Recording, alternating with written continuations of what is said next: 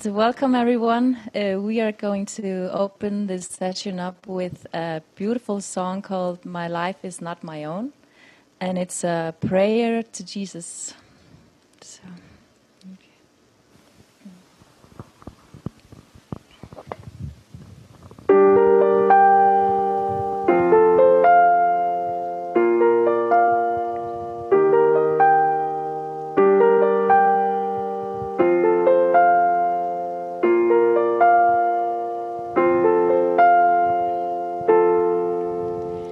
Standing on a cliff and calling you, feeling all alone, but that can't be true. There must be something more than what I see, something pure, endless and free. Lead me, Jesus, through the darkness. I trust in you, Jesus. My life is not my own. My life is not my own. I try to find the truth in the wrong place, somewhere out there in a lost space. You have shown me that the truth lies within my heart, where it has always been. Lead me, Jesus, through the darkness. I trust in you, Jesus. My life is not my own. My life is not my own. Your glory shows me the way, Jesus. You're all I seek. At your feet I lay my hands. Oh, Jesus, thank you.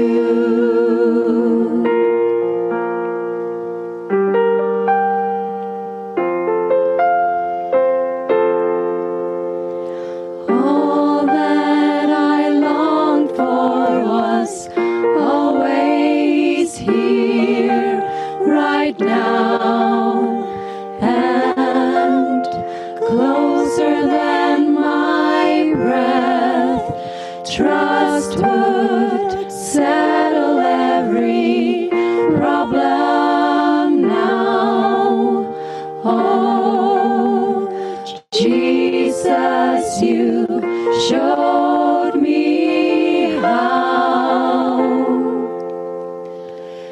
Lead me, Jesus, through the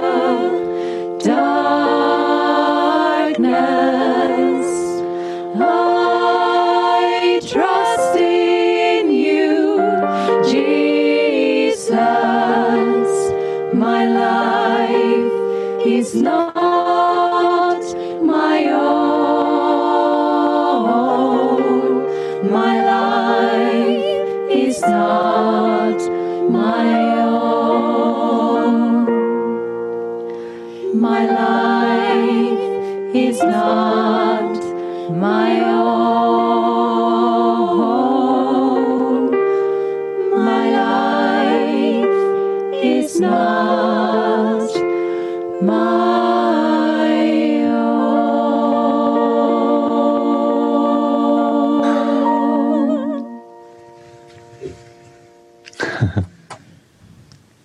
Thank you. Thank you, guys. That's beautiful. Welcome back, everybody, to our final session of Undoing the Doer. We'll let Mexico shift gears, and I just thought I could open up this morning with a poem, actually, that Sabine wrote. She said she was watching yesterday with the movie and had some kind of a mystical experience, and she basically wrote that I saw colors and shapes in front of my eyes, mainly one eye, although I was perfectly able to continue watching the film. And I thought this was really fascinating to me because last night after everything, about midnight, I still hadn't gone to sleep, and I started watching this episode called The Man with the Most Amazing Brain. So I thought that was a nice synchronicity after watching Lucy. And they did this half-an-hour documentary on him. And basically he can answer any math question or do whatever, but it's not through calculation. He doesn't go into his mind and think. He said he just closes his mind with whatever anybody asks him, including 20, 30 decimal points of pi or whatever. Actually maybe 2,000 or 3,000 decimal points. So he just goes in and he sees these numbers just go through his mind, and he trusts the number that comes to him and says it. And he can tell which numbers are from the spirit and which ones are from the ego that comes to him because of practice. And he can answer any math question. And in fact, you'll love this, Svava, is in order to test him, he said he can learn pretty much any language in a week. They said, okay, we're going to test him. So they flew him to Iceland, which apparently is the world's hardest language, and they even take pride in the language. They said on this thing that almost nobody can learn it if they weren't born there. They said so for someone to learn it in a week was crazy. And this guy, he's so humble. He doesn't boast about his skills, but he said, okay, so he went over there. And the lady that was teaching him thought, this is absolutely crazy. So for the week, she's just talking in Icelandic, and he's just absorbing everything. They put him on live television, Icelandic television, to test him out. And they're filming this thing, and the two guys are asking him these questions, and he's having this fluent conversation because he's just speaking from the words that are being presented to him in his mind with total trust that they're the right thing to say. And he has this beautiful conversation, and everybody in Iceland and everyone is amazed. And I'm like, this is our whole Undoing the Doer retreat. Talk about just stepping back from thinking and doing what's given. And then Sabine wrote a poem, I think. Can I read your poem, Sabine? Oh, okay. It's from this book, so I just thought they're going to give me the thumbs up when Mexico's ready, so I'll read it. She said, this morning I used 2 books as an oracle. I randomly opened these books. The Gifts of God by Helen Schuckman. No one can rob infinity. For when something is taken, angels join their wings and close the space so rapidly it seems to be illusion, unoccurred, undone. No one can take away from everything. Its very wholeness is a guarantee it is complete forever. There can be no loss left unrestored before it comes. No one can lessen love. It is itself the great restorer. It can but return all that is taken to itself. It knows no loss, no limit, and no lessening. Heaven can only give. This is the sign that losing is impossible. It seemed that it was gone. Yes, angels quickly came and promised they would bring it back to you. And Sabine just wrote, I was struck by the beauty of this poem and how well it answered all my concerns. So we may open up to some more insights and questions, but we have a big panel down there in Mexico, so I'll shoot this down to Mexico and let's have some fun today. Thank you, everybody. Beautiful. Thank you. Thank you, Jason. Yeah, we're all here.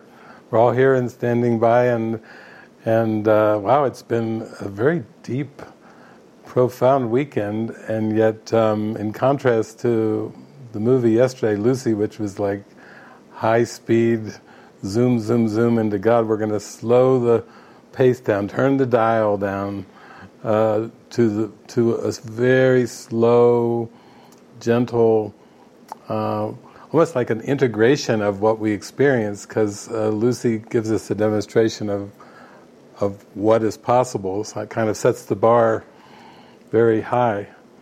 Or if this is Calypso, she put the bar very low, and we're all trying to wiggle under that bar like, wow, that is amazing. But I have to say, for me, even with all these years and decades of doing this, back in the early days, we didn't have cell phones, and I didn't use email, and I was just out on the road with maps, paper maps, and putting coins in phone booths. Some of you probably don't even know what a phone booth is. Some of you do.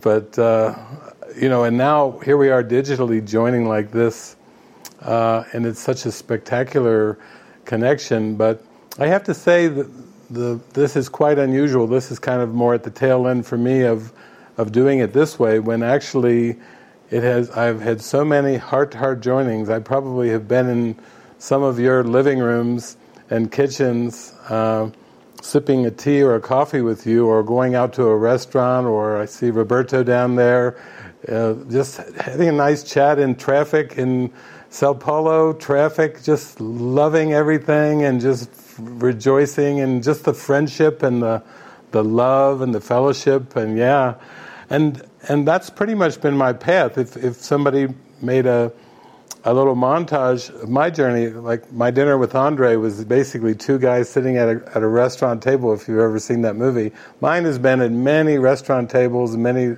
living rooms and dining rooms, and it's just all the love is shared so strong because we have nowhere else to go, nothing else to do. We're just enjoying the moment, enjoying the love and the friendship and the laughter and the joy together, and that's really all that it's about. It's not about theories and theologies. And I see John there. John, I think, had one of the most profound things yesterday when John said, I'm just going to go at my own pace. And I could hear Jesus saying, and right you are. That's exactly how it works. Jesus is just like a way shower that is pointing us in the right direction, but he can't make our decisions for us. All he can do is guide us and instruct us, and when we're ready, and when we do it at our pace, is exactly what John said. That's exactly right. There's no rush. Jesus basically saying, I call to you, I stand at the gates, and I'm with you always. And basically he says that in the Course, the door cannot be shut. And I live forever. And so basically there's this eternal invitation, and he's basically saying, come when you're ready. Just come when you're ready. I'll keep calling and I'll keep loving you and extending this love, but you just come when you're ready. And that's exactly what we're doing. And that washes away the resistance, and it washes away the anger, and then it comes back to that simple love. We're just here to be loving, friendly, respectful, honoring, really seeing the graciousness, letting the tears well up when we are overwhelmed with gratitude and love, and letting ourselves cry when we feel an unspeakable love coming. And so today is basically dedicated to you, as we often do in these last sessions. I think we're all curious to hear how your reactions were to to the movie, to the things that have been shared, the different parables that have been shared of where we were and what happened and how we started opening up, whether, like Emily was saying, starting off kind of depressed, and then all of a sudden this has cracked things wide open. Kristen saying, working in a cubicle. We heard from Svava, just there with her twin boys and picking up the course in her third language, and praying, "Help me, Jesus, I'm down on my knees." And Jason has shared, and you've heard the music, but we really want to hear from you. We want to hear what your experiences are, and we want to hear your miracles. And if you have curiosities, like, wow, I would like to go into that merge like Lucy did, where she just merged into the light, but here's what I'm dealing with right now. Here's, practically speaking, what I'm dealing with. And can we do it, roll it back, David, and take it slow like you did with Svava? Roll it back, let's take it nice and slow so I can really take a look at this. If I have a fear or a resistance, I want to really slow it down. Because the love is the same. That immense love is right here, like Jason was saying, even with this man who goes to Iceland, doesn't know Icelandic, and just absorbs, for a week, and then goes on and speaks fluent Icelandic just because of being in the moment. You might say he was done through in Icelandic, and that is a great demonstration that you don't have to learn anything, you just have to be willing to be open, and then let the Spirit do it through you.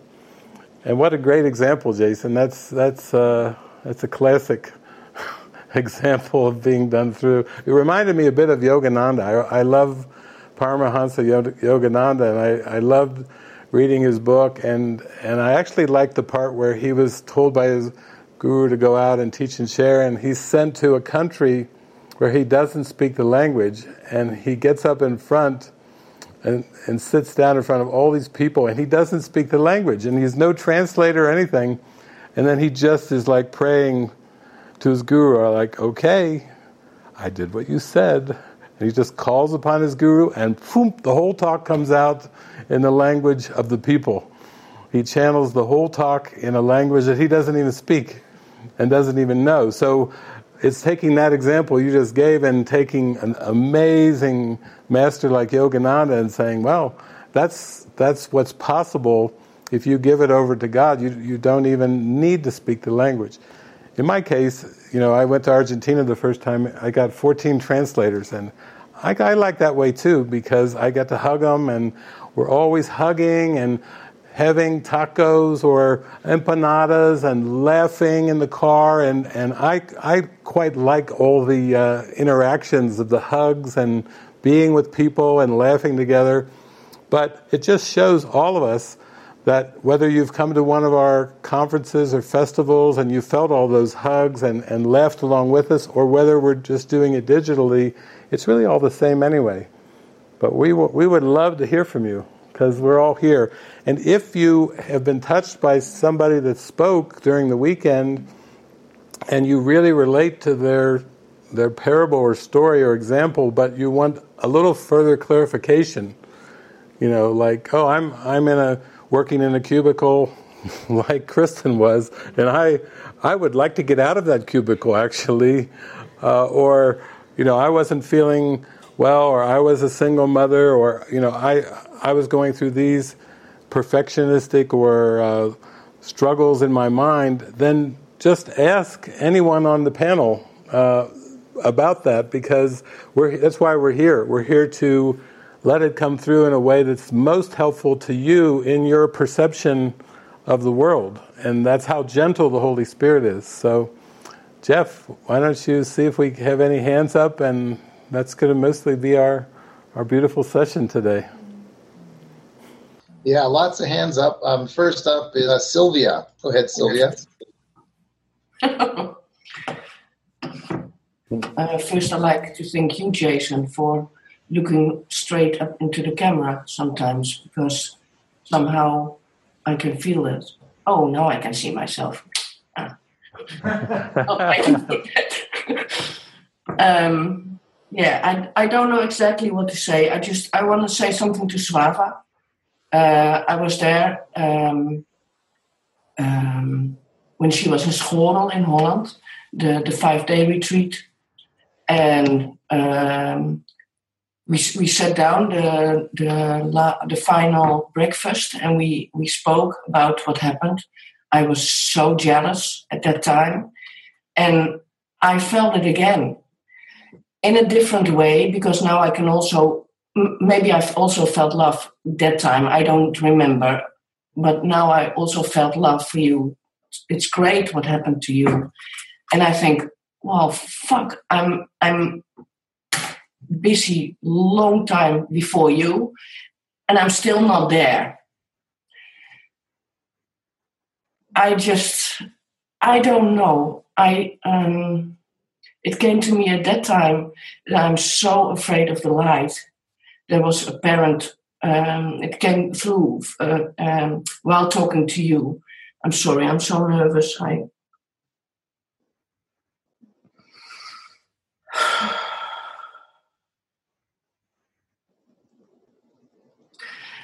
I'm just shut down somehow. When Jason asked yesterday, are you willing to say yes? No, I'm not willing to. I am willing to say yes, but I'm so scared. And in December was the first time I joined this Zoom meeting thing, and there was spoken about taking the leap, jumping in. I don't know how to. I just don't know.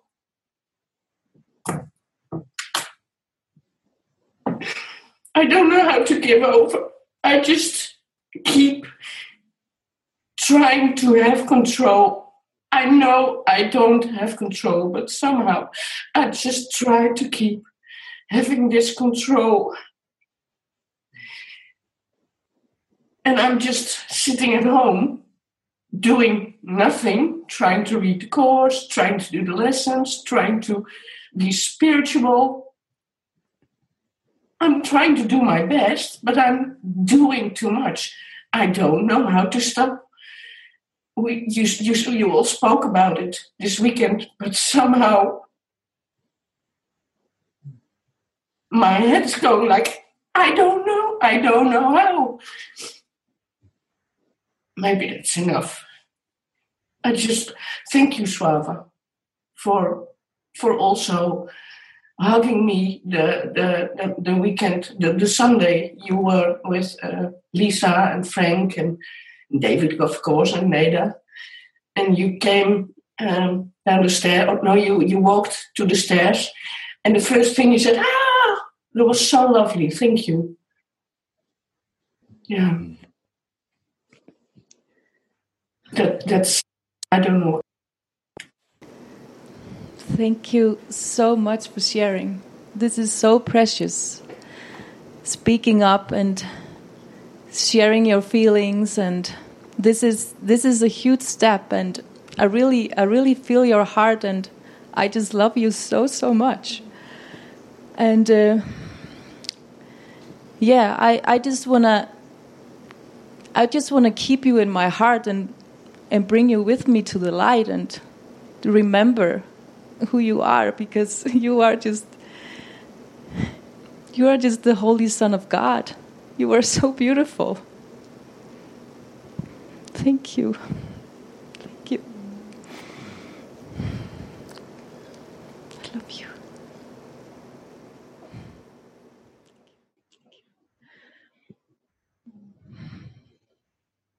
Okay, next up is Miss Teresa.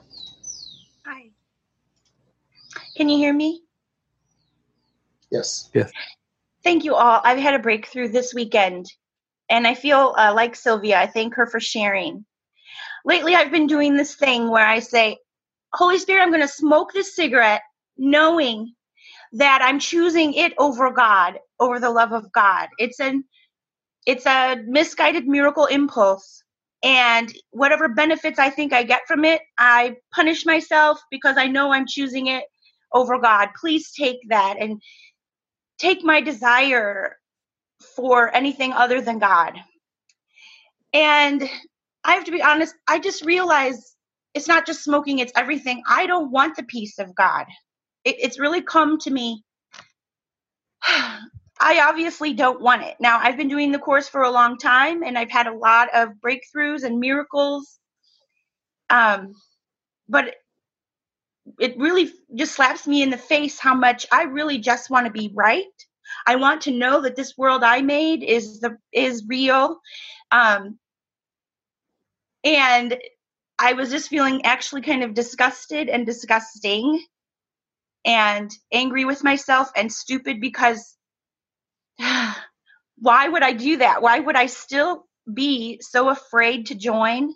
And after all these years of doing this, and I mean, I do the course every day, every second, oh, gee, Holy Spirit, I just flipped that guy off for cutting me off. I must believe I'm a body that can be hurt. Please take that belief. Oh, I mean, every second I'm working on this, and I'm here on this retreat, and I've been here for months, but I obviously still don't really want to join. And I was really feeling terrible about that. And yesterday when Jason asked us to, did we get a message? My message was, love yourself. Well, how do I love myself? Do I be nice and let myself have more ice cream? Or do I not have ice cream because that's not very loving? And I realized it's not that self that I'm to love. And that self that I should love is that little willingness that I do have. That's the self. And that is what God never let me lose. And that is what saves me. And I just had this big breakthrough. And I don't know if I'm making any sense, but I'm going to focus on my true self and that little willingness that's always there. But I guess I'm wondering, right now I'm feeling okay. But that not wanting to join is upsetting to me. And I don't know how to get over that very well. I mean, I'm just being straight up honest. I'd like to say, no, I want the love of God, but obviously I don't. So I'm just wondering, right now I'm okay, but is there something I'm missing to help me get past that? And I thank you all. Thank you, Teresa. Yeah, it's almost like when we were in Cub Scouts and Boy Scouts and Girl Scouts, some of us, and they said, go out in the woods and rub some sticks together and start a fire. And such joy we had when we actually had a spark. We were like, oh my God, it's a spark. And that's what I think you're doing with your little willingness. You're saying, I'm going to nurture that spark.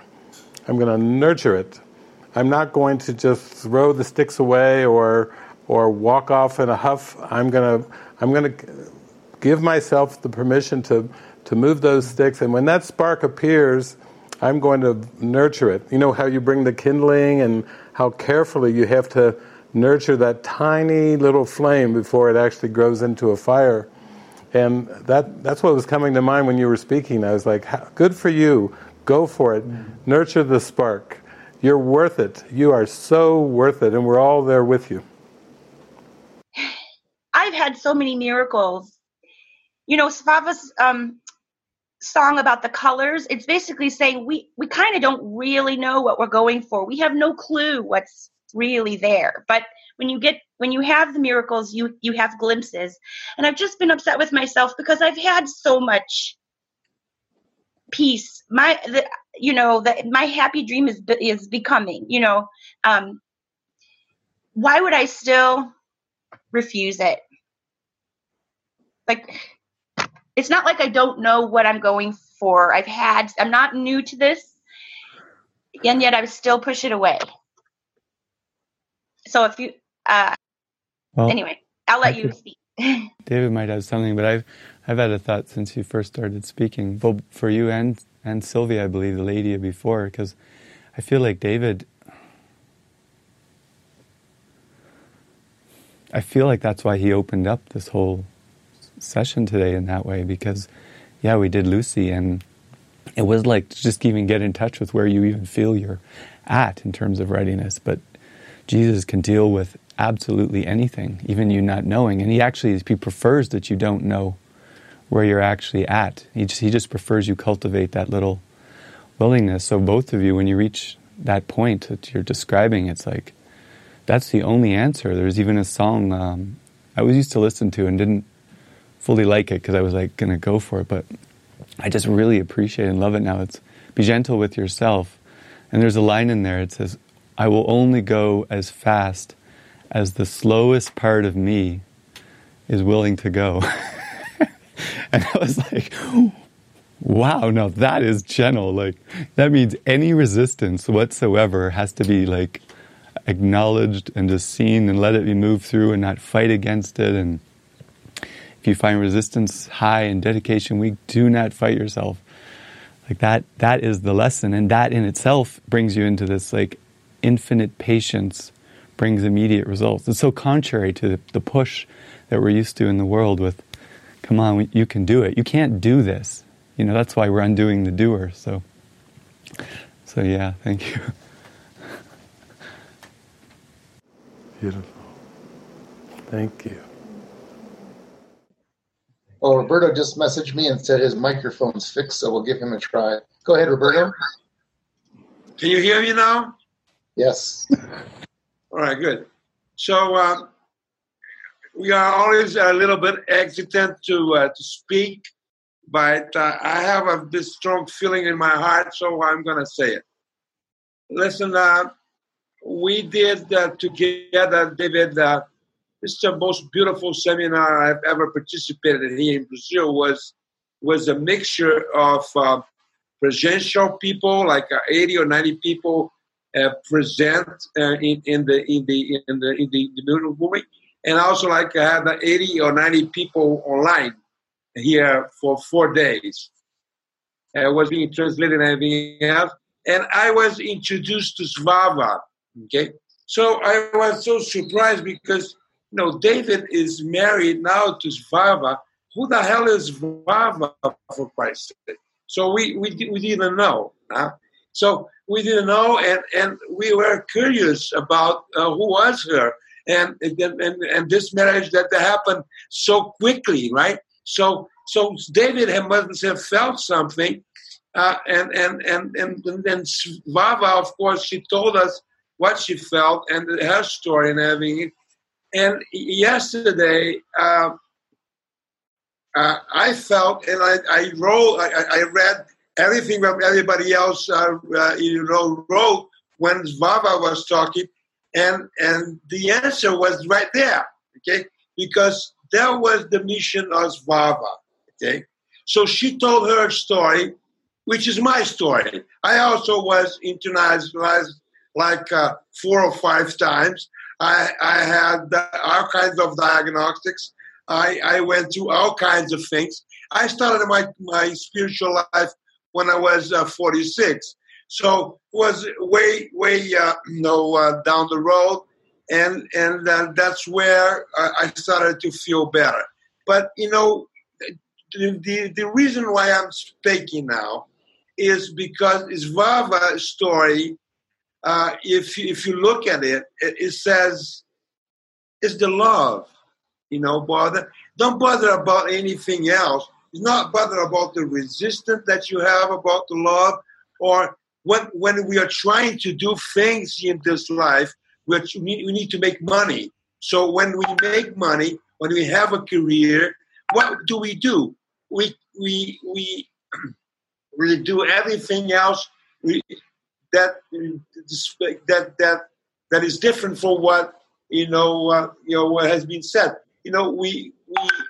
We try to concentrate in ourselves, and ourselves, the ego self cannot do anything. So when we're trying to make money, we are going way out of what we are supposed to do, which is to forgive and to release. Okay, so what do we need to do then in this life? Because Buddha, like 2,500 years, he said the biggest problem that humanity has is ignorance, and we now have 8 billion people that we are completely ignorant because we don't know what the heck what he's talking about here and what's the purpose that we are here.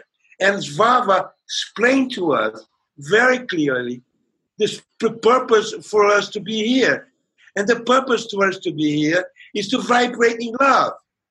And if we vibrate in love and we don't try to do the ego things, then she was cured of everything she felt before. She was, he covered, all her strength. She composed 40, musics last year. So, Svava, I love you so much that you cannot believe it, because you are my story and everybody's story. And you made it simple, okay? You made it very simple. It's about the love. So if we vibrate to the love, then we have it all solved. So that's why you are with David, because you are such a big example that what we need to do. And David is supporting you, like Christ, that is supporting you and saying, no, yes, you're okay. You come with me. You vibrate in love and you're going to be okay. So you are just a huge example that is solving what Buddha said 2,500 years ago. You are solving the ignorance of everybody else. It's going to take years and years and years for everybody to understand that, but it is the truth. Thank you. Oh, Roberto. Thank you, Roberto. I do love you so much. Thank you. Thank you. I don't think it's going to be that long, because the billions in the world, no one can resist your face. I know people in Brazil, they see that face and they go, when Roberto asks me something, I am powerless to refuse. So I think the whole human race, if they see this video of you and your face, that will collapse thousands of years, because the billions will not be able to remain ignorant when they see the sincerity on your face. So thank you. We feel it. We feel you have a huge heart. Huge, huge heart. Just like to say something to Sylvia, actually. Maybe you could just put her up on the screen. Yeah. Yeah, Sylvia, I just can't get you out of my mind, actually. I'm just so grateful for your sharing. And I just feel like, yeah, when you said that you need to stop doing, just what was in my mind was that Jesus has a plan for you, and I feel like you're just on the brink of it. Like the way you shared with that transparency and authenticity, I just like had tears in my eyes, and I feel like that openness and vulnerability is what the Spirit wants to use. And just even being so in touch with, I have a no, I there's control there, but so authentically in touch with it, I feel like you're just on the cusp of the other side, because you're being so honest. And I just feel like Jesus has a special function for you, and you're a miracle worker. And just to put that prayer out, like, Jesus, I'm ready, I'm here. How would you use me? So it's not even about not doing, but it's just that repurposing. And I just trust that Jesus will use you in a way that will wash away that control and wash away that no. And it's not something you have to personally do, but just being like, Jesus, use me, my heart's open. And I feel like that's what you're calling for. So, yeah, thank you so much for sharing. Oh, sweet. It's amazing. I actually can't get you out of my mind either, Sylvia. So, yeah, I just wanted to share that the Holy Spirit gave me a very simple practice recently. It's alarmingly simple, because the doer tries to fix everything. At least that's my experience, including, okay, now I have to undo the doer. And he gave me this very simple practice, which was just sitting for half an hour with no agenda with myself, which felt in my mind different than sitting in prayer or meditating. Like in my mind, the doer still wanted to make some goal out of that, but to just sit with myself for no agenda, I found I would just drop through the doing and the not doing. And yeah, I discovered it was a very helpful practice for me to use every day. So I just wanted to share that, because it's been so helpful for me. And it's been a very strong dynamic for me. And this was just a really powerful way for me to actually experience not doing in a deeper way, like the release of the doer. Beautiful.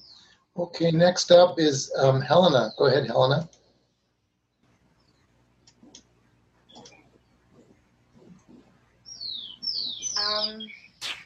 So good to be here with you, Svava. Thank you for sharing your story.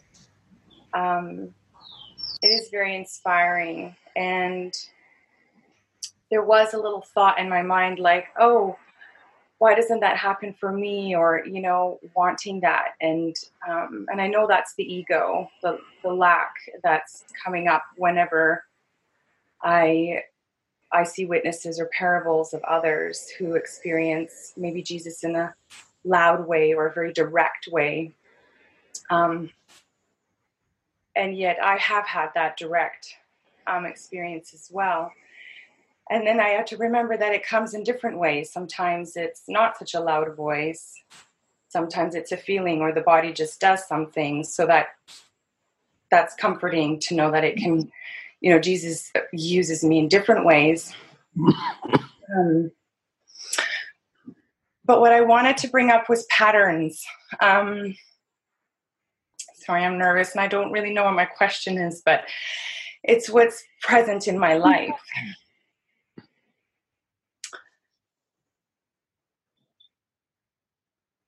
And I keep looping in this pattern, and I'm emotional about it. So just bear with me. It's my relationship with my husband. And while there's many breakthroughs and miracles in my relationship, and there's times where I feel the support, there are times when I don't. And I start to question whether this relationship is supporting my expansion and awakening.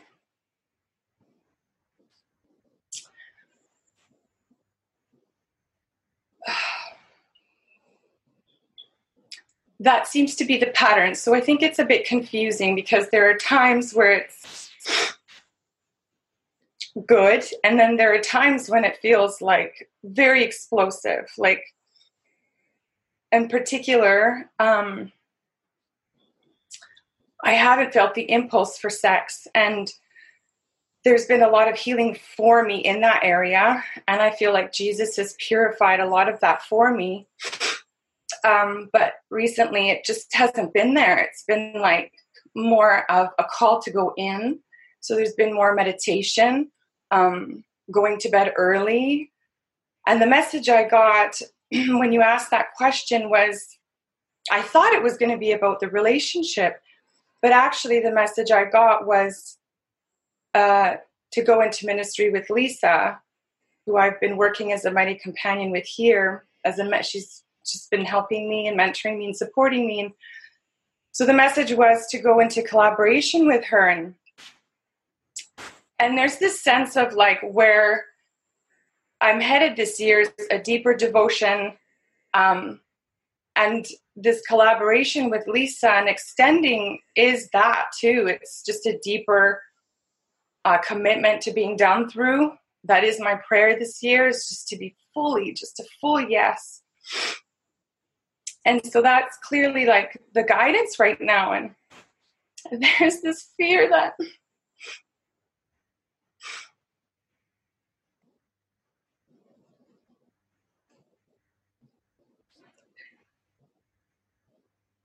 the relationship will fall apart. Because there's when I pull out, and it was interesting to see Lucy, like when she was firm and she was on her mission or she was following guidance or whatever, she wasn't necessarily soft and sweet. And so it seems like when I'm sort of not in that impulse of affection or sex, it's almost like the ego judges it, like you're not being loving or you're not there's I guess doubt thoughts that come in, but it was helpful to see Lucy almost like very almost unemotional, and that's sometimes how it feels like that I'm not like feeding or kind of that need. He has a high need for me and for affection, and so that's not necessarily being fed, and there's so much rage and anger, and it's hard to weather this storm. And I think my tendency is to sort of perhaps go back into the pattern to alleviate this rage that starts to come out when I don't respond in a typical relationship way, or I'm not there. And yeah, so I'm just curious about this pattern. I think a part of me does the condition, place a requirement on Jesus. If you do want me to leave this relationship, then I really need a loud, Svava had a really strong message. I feel like I would need it to be something quite certain, very obvious and strong for me. And it's not like I'm getting that. So yeah, I guess my question is about the patterning, and do I guess I follow the guidance. Maybe I'm answering my own question. It's just hard. Today's lesson is, I'm upset because I see something that's not there, and it's it feels like it's there. It feels like there's this rage tornado in my home, and I don't want to be in that. Honestly, I do want an environment of peace, and community feels so desirable to me because, or maybe there is rage coming up there too. I don't know, but it seems like a place of peace, and it's just hard to be in the storm of this ego rage. Yeah, and sometimes it plays out with the kids, but it's just hard for me sometimes to be in this environment. And I don't know, any words or thoughts that might be helpful. I think of leaving, but I'm also very afraid to walk away. Thank you, Helena. Yeah, it feels like you did hear the guidance, and it was to collaborate with Lisa, and this is Lisa Windsor, I think, up there, and I remember Jeff, her coming to your house time and time again. She even brought her husband at one point, but she just had such a passion to really go for it. Also with a group of children. Like yourself, with a group of young children. This was maybe, I don't know how many years ago, Jeff might know, 10, 12 or more years ago. And so I feel like you are getting the prompt for the collaboration, and your story and what you're describing here is very common of spiritual awakening, because when the human being itself is a projection of the ego, the desire to make a self apart from God, apart from Spirit. And so human beings are, if you could talk about them, they're like packages of wants and needs.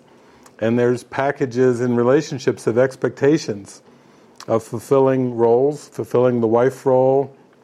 And the whole balance of the relationship is based on those wants and needs and getting needs met. It's almost like there's an agreement and so forth. And then when you get a calling from Jesus, it's like Jesus saying, I'm calling you out of the world. And the kind of things you're describing, we talk about, and I've talked about for decades, where the desire for sexuality can go away, the desire to sink into meditations, the desire for spiritual community. Yogananda has Ananda communities all over the world, even though he's passed away now, and they're very devotional communities like the one we have, and so these aren't even strange anymore. They're more people, even young people, millennials, are banding together instead of wanting to live all by themselves in an apartment. They're willing to pay more to live in co-ops and places where they have shared interests and they can talk with people and relate. So a lot of the things you're feeling are very, very common, And I think of David in the Bible, the Psalms, the Lord is my shepherd, I shall not want. That takes a lot of mind training to shall not want, and you're simply following the course where you're turning, let thine eye be single, you're turning your desire to know God.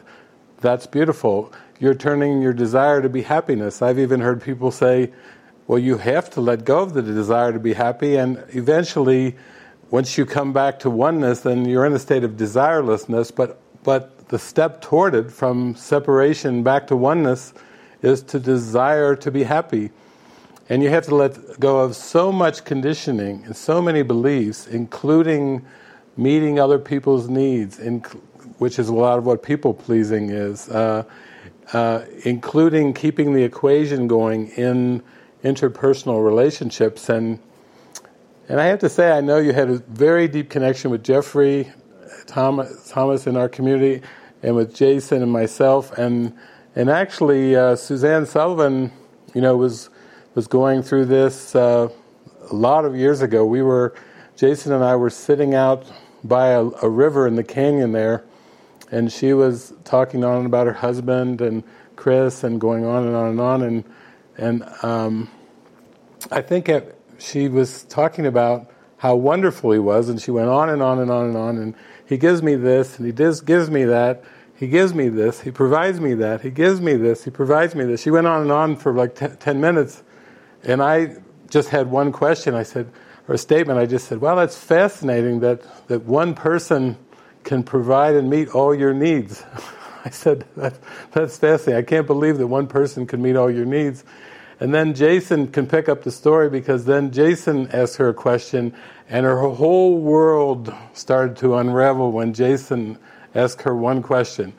She went from married and living out in the canyon and kind of practicing the Course in a conceptual way to one question from Jason. It's like it just started the dominoes moving, and it started a dismantling and an undoing, taking her deeper down into her true prayer, which is the heart of God, and dismantling her whole world.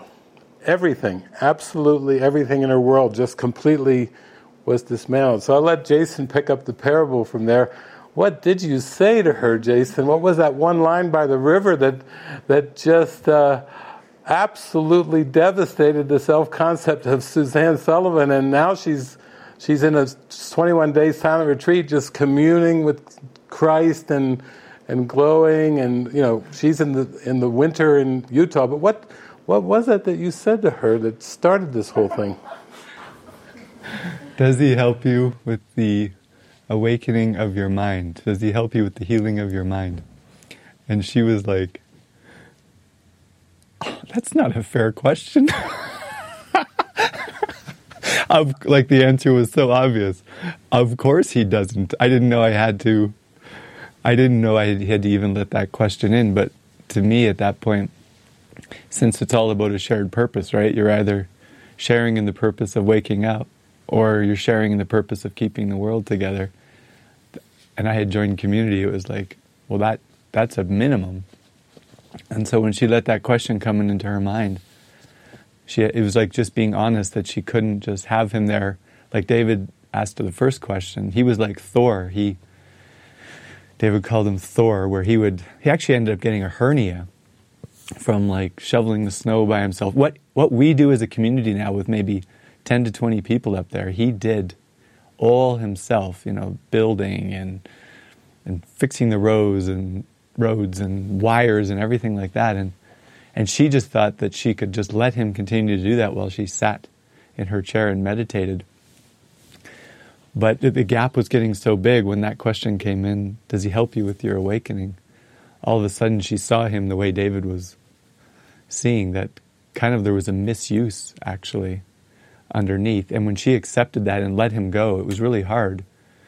It was kind of amazing actually. She has an amazing parable with this, because you probably know it. She went for it. She just let it all go. And yeah, she thought she was really close. And actually a lot of rage did come up for her, and anger. And she was cleaning the cat litter at the peace house. Like, this is what I left everything for, but it was starting over instead of being like a queen in the world at the top of this retreat center. It was, okay, I'm willing to do whatever you would have me do. And what happened was we had some people donate some funds to help pay off his portion. He was really upset at first. He was really angry. But when he accepted it, he ended up going and getting his teeth fixed in Mexico. He ended up meeting this woman that was the daughter of a multi-billionaire. So he gets to travel the world. He's living in all these really nice homes. Everything that they were working hard to do, and she was keeping him around so they could go do. He ended up getting, she got exactly what she wanted, like David said in the silent retreat. But it was all of this personal responsibility herself for her own awakening. So, yeah, when she just gave it over, it's really a great story of everybody wins. Everybody. And he got his hernia fixed. And this is actually where the trust comes in, because I know people who study the Course for years, they'll say, well, David, the Course is teaching there is no one you cannot learn from, because there's no one that you cannot teach. And he does put in there the levels of teaching and all kinds of different metaphors, but in the end, it's like you have to let go of trying to control the script. And where most human beings get into problems is that they have a construct, a self-concept, that they're really not willing to give over to Christ or the Holy Spirit. Basically, it's a construct that they believe is actually the best, and it's who they are, and they'll do anything to fight and defend it. And there's one point near the rules for decision where Jesus says, you have no control over the world you made. And now we're getting back to the core authority issue of who's in charge of the awakening. Is it the ego or is it the Holy Spirit? The ego would like to believe that it's even in charge of the spiritual awakening. Like, it can control the relationships it has. It can decide which book it's going to read. It can decide whether it's going to be Course in Miracles or Infinite Way or science, Christian Science or Yogananda or whatever.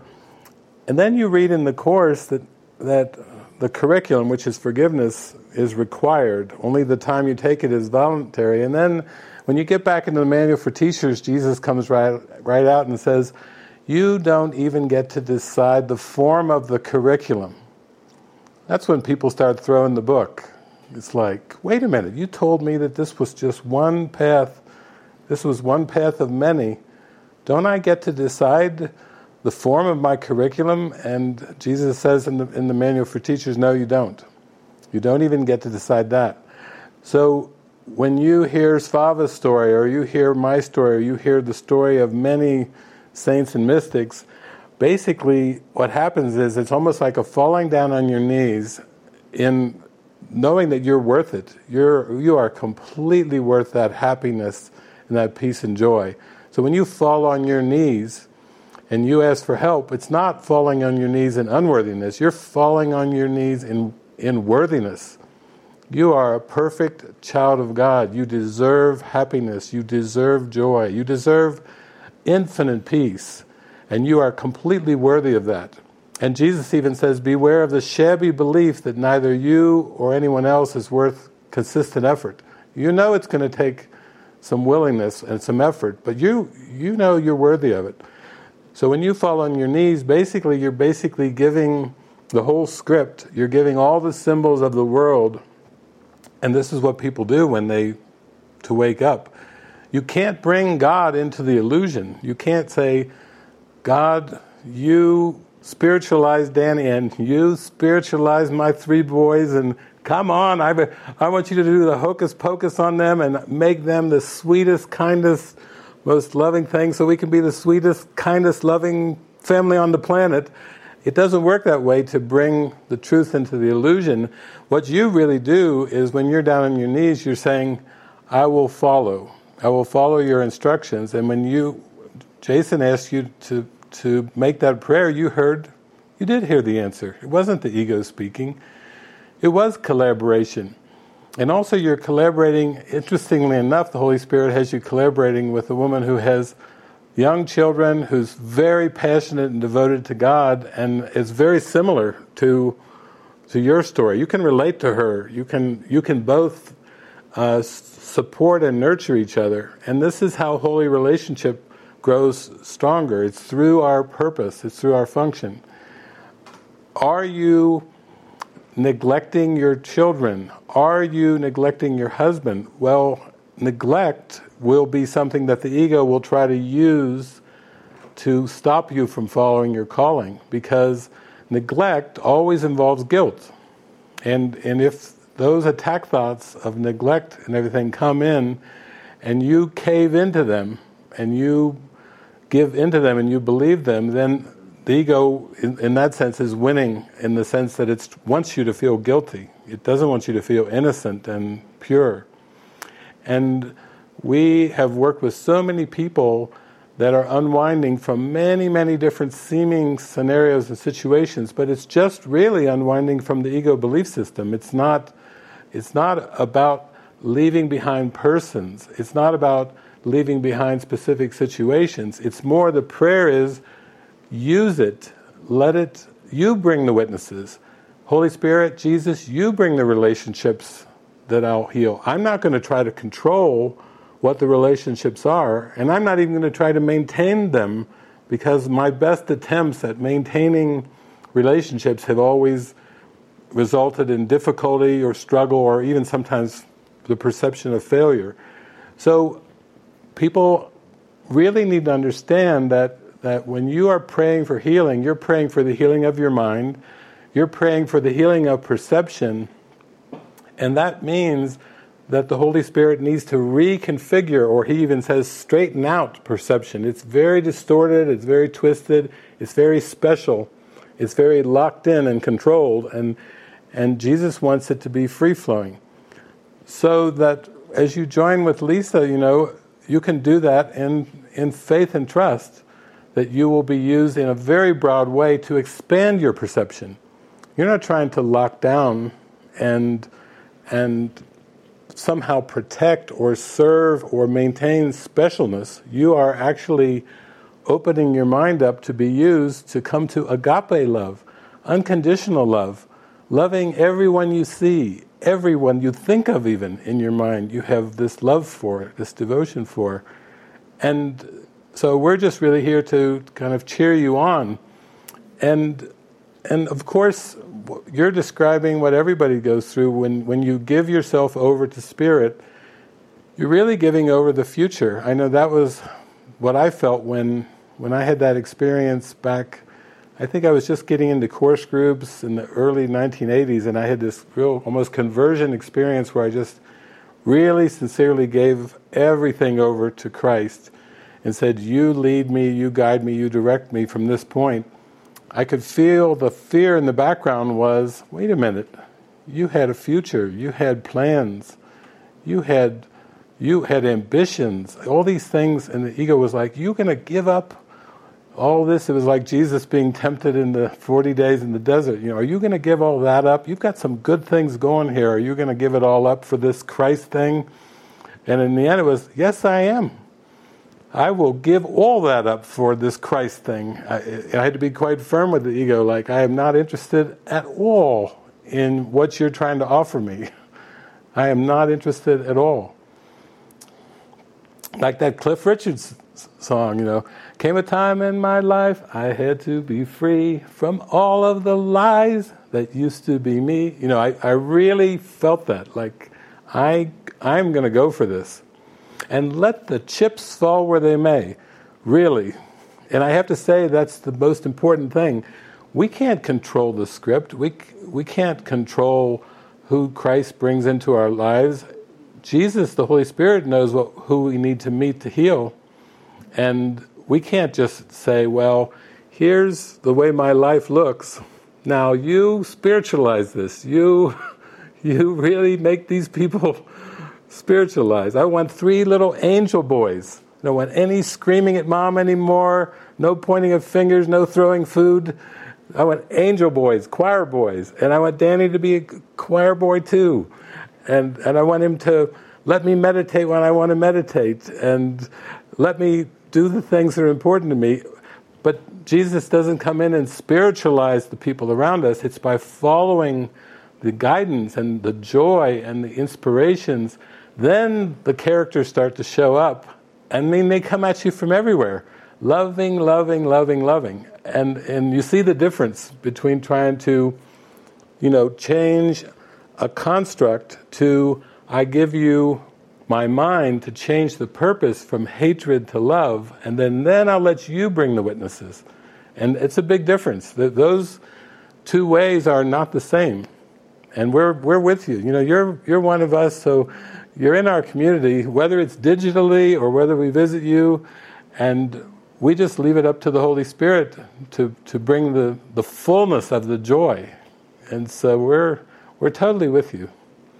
We love you so dearly. We just feel you. I love you, Helena, so much. Yeah, love you.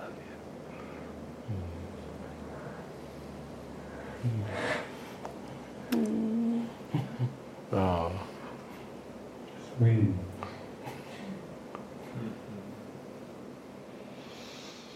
Okay. Next up is Sharon. Go ahead, Sharon.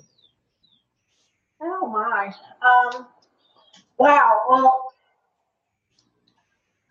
I sure have a lot. Can you hear me? yes. I sure have a lot of things flying around my brain here. But this topic of undoing the doer is, is where I am and where I've actually been for a few years that I'm aware of. I've gone through a lot of little changes, and it started out where I didn't want to. I lost my marriage, and I got sober, and the amazing spiritual awakening I had right in the early parts of my sobriety, it's almost 6 years ago, and the amazing changes, and when I've allowed at that moment, I knew I had that connection, that Jesus was right with me, right part of me, and was guiding everything. And I got some of the moxie there to tell the ego, nah, and to follow. And there's many times of amazing high feeling. You're just feeling I'm in flow and everything is great, and I've been learning a lot of things. And then the Course in Miracles came to me 3 years ago, and I pretty well right away connected with you guys, and been out to the monastery, been to Mexico, and anyway. But I still have these periods of confusion, and I say, Jesus, what's going on? Help me. And at the monastery 2 years ago, you had us sit in meditation for a few hours, which at that time was, really. And we were going to get inspiration. And I was waiting for this amazing inspiration to come to me. And here it's going to be, wow.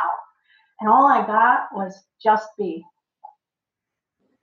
And at first I'm like, you're kidding, right? Just be. What does that even mean? That's 2 words. And so I realized, no, I guess I need to listen. That's what I'm really hearing in my mind. So I started drawing it and spent the rest of the few hours making a design out of it. And that became what I was doing, or what I knew that I was supposed to be doing. Just be. And what that meant, I didn't know, and it changed. But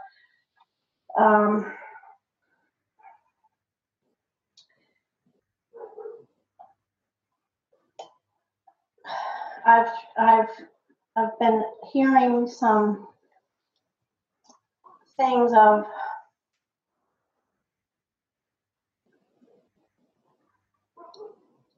remembering when I was a little girl, and I feel like I wasn't conditioned yet. I feel like I remember just being.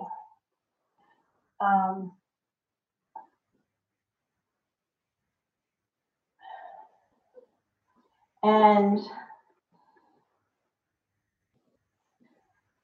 right now I'm single. I've been single for 6 years, 5 years, whatever. And I live by myself, except I have 9 animals in the house with me. But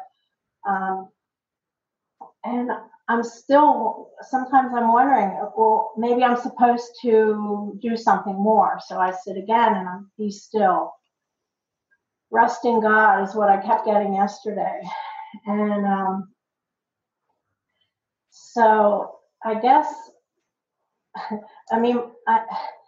my mind was like, okay, well, Just Be was 2 years ago, and you should have worked that through, and you should know where you're going. And I'm still being told to be still, and to be still, and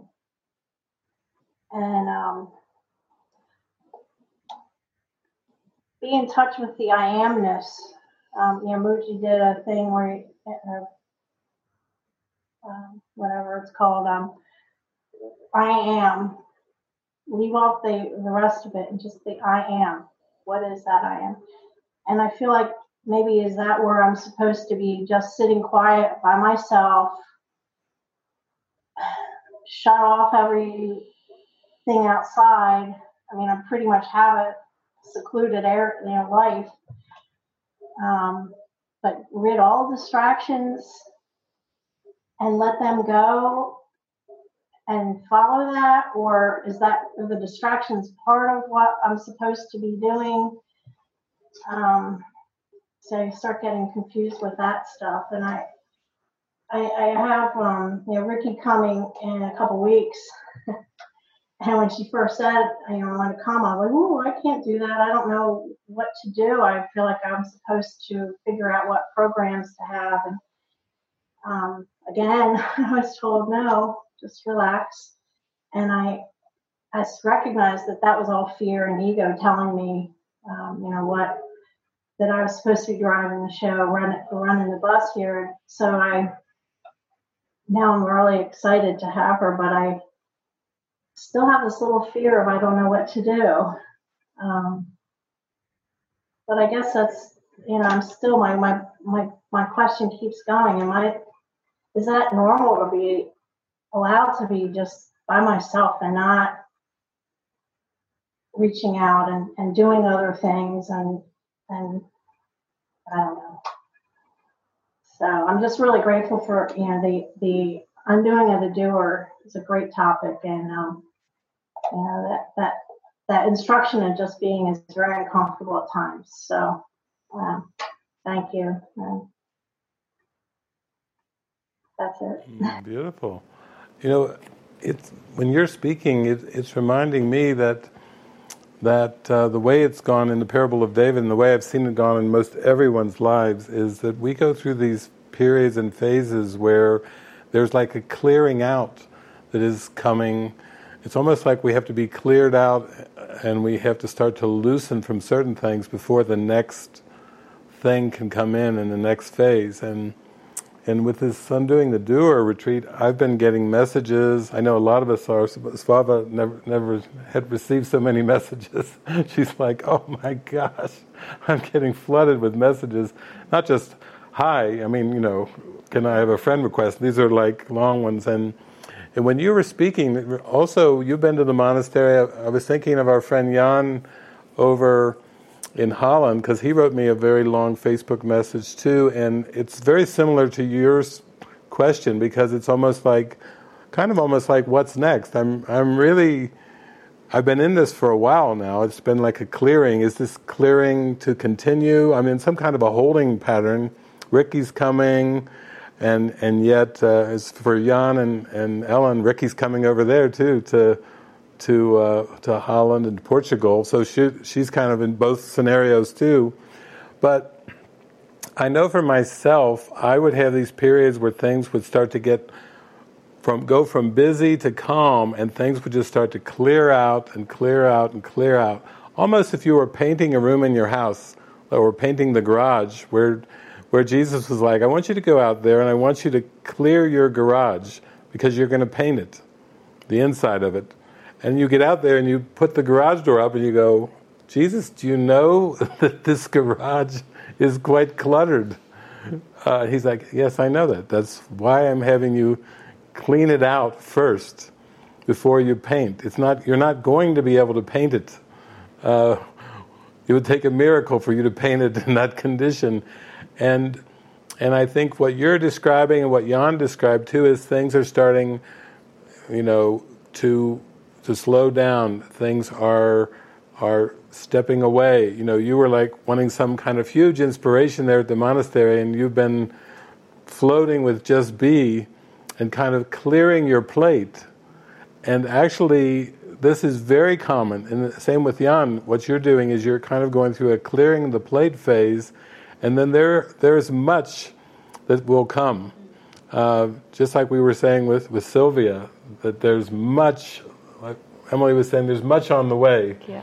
So don't try to do anything, but just try to just be there and watch and allow and feel that connection, because even in the I Need Do Nothing section in the Course, it says, from this quiet place you will be sent on many busy doings. Isn't that a nice metaphor? From this quiet place in your mind, you'll be sent on many busy doings.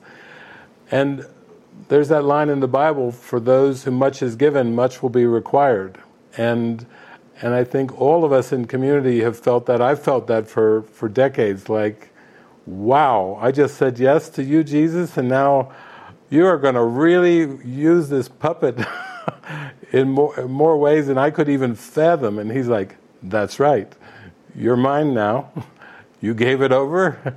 I will move the strings and the puppet, and I'll speak through the puppet and smile and laugh and hug, and kind of like Arsenio Hall, let's get busy.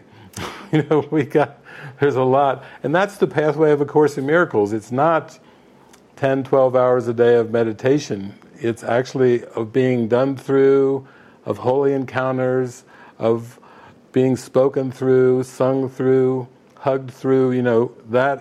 That's actually a path of giving yourself over in such a clear and unified way that you finally have a unified mind, because you gave all the skills, abilities, resources over for one purpose, and lo and behold, it unifies your mind.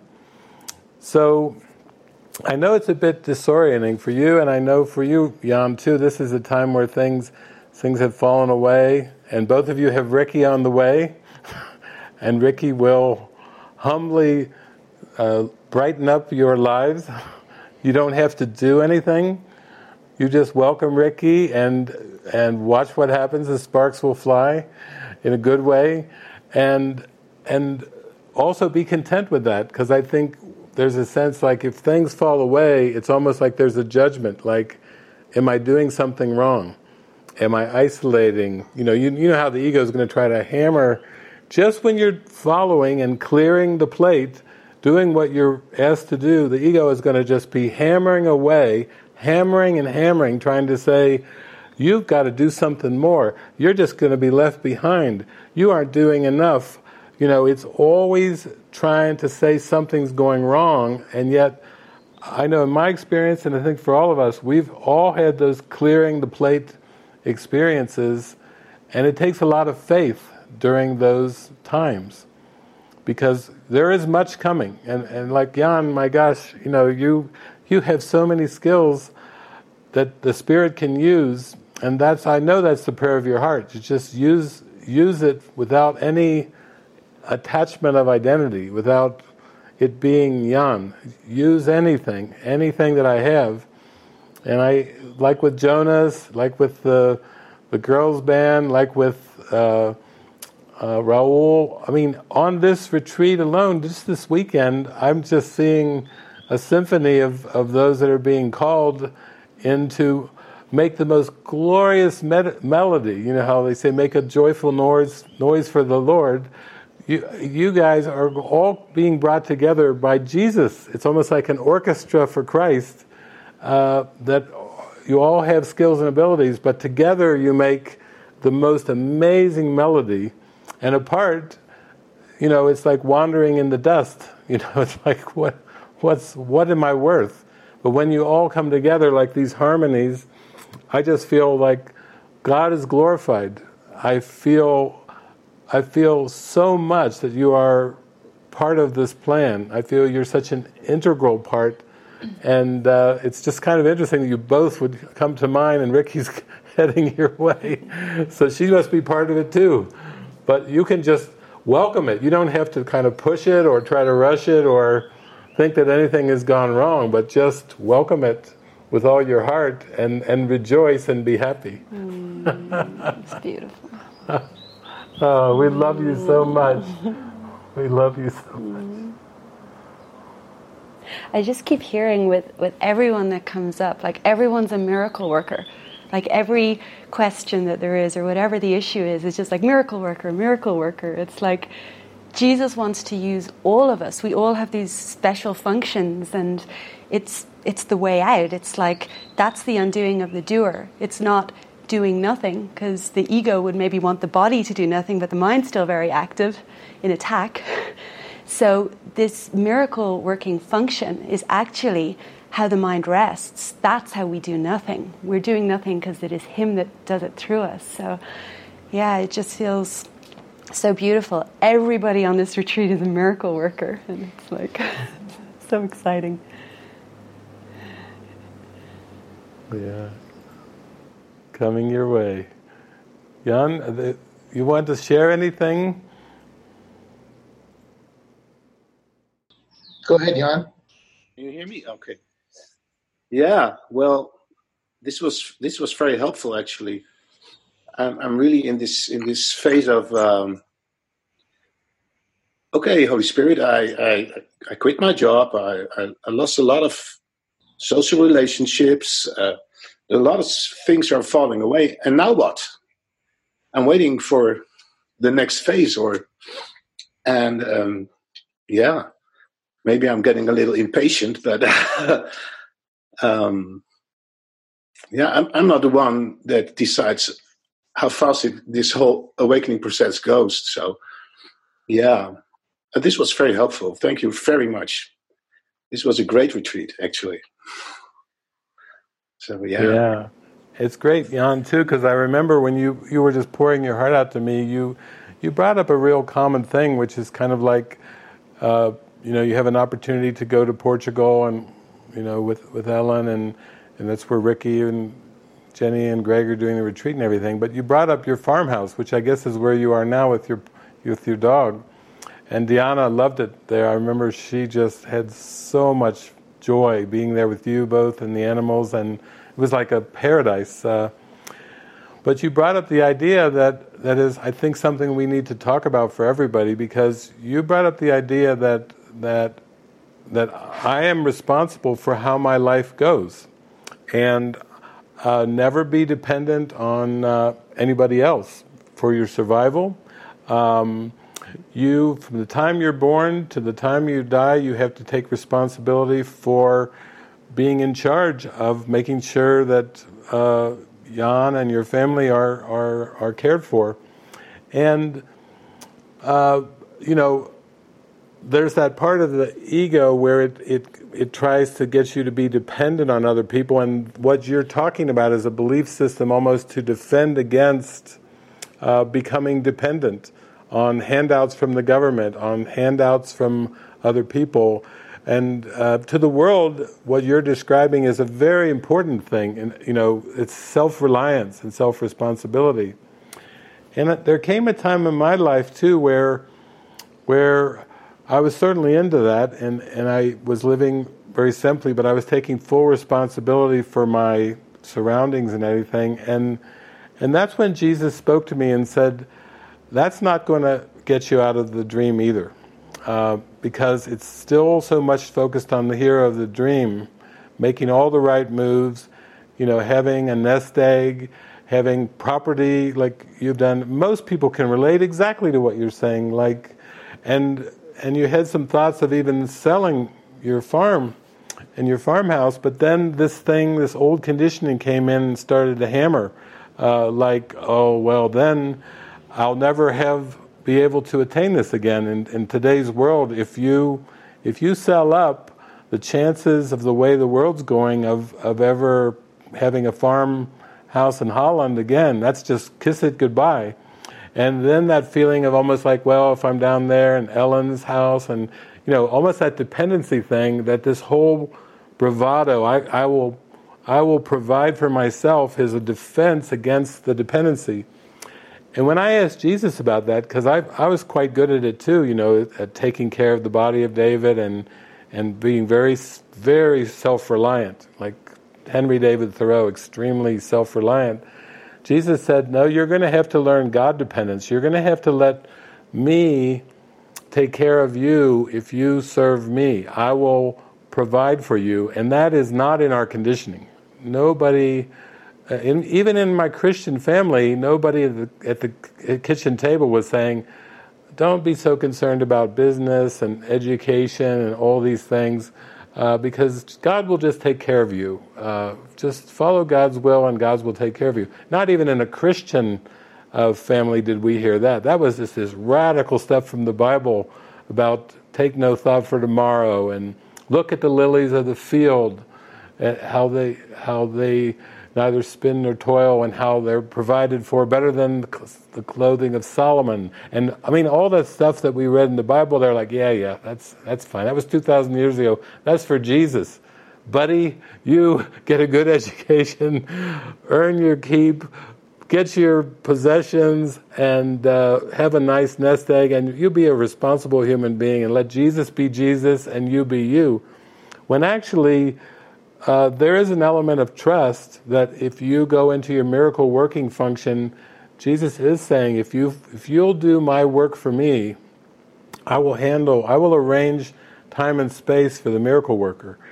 So whereas Emily's saying, I'm hearing the call of miracle workers, like miracle workers rise up, like now your time has come, and some of you are in a holding pattern, kind of clearing it away. These are the very things in your mind that have to be faced, because all of us who live in community know that as well, that we all come together and we trust that everything is provided, and we wouldn't even be able to do these broadcasts in a house like this, with cameras like this, with all these beloved people around me in the studio that are here devoting their lives to it. I don't know, do you have a farm? Lilo, do you have a farm? Belgium? No? Do you have a farm? Soren? Do you have a farm? Nope.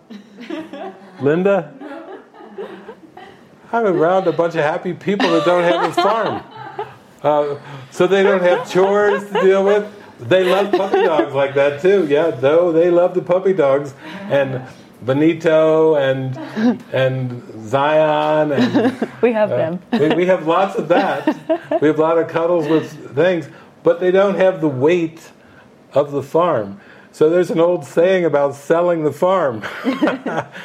There's something underneath it, but it has to be something that's guided to the point where you feel a huge inspiration welling up, and you feel like you're so willing, you have so many skills and abilities. You are such an amazing musician. You have such an amazing, wow, if people could just see inside of your consciousness the devotion and the love that you've put into music. You're like, what's that movie, Oklahoma, where it was the Music Man that was in that? You're like the Music Man. You're Jan, the Music Man, and Jesus has a purpose for that. And I could just hear Jesus saying right now, don't worry about the farm.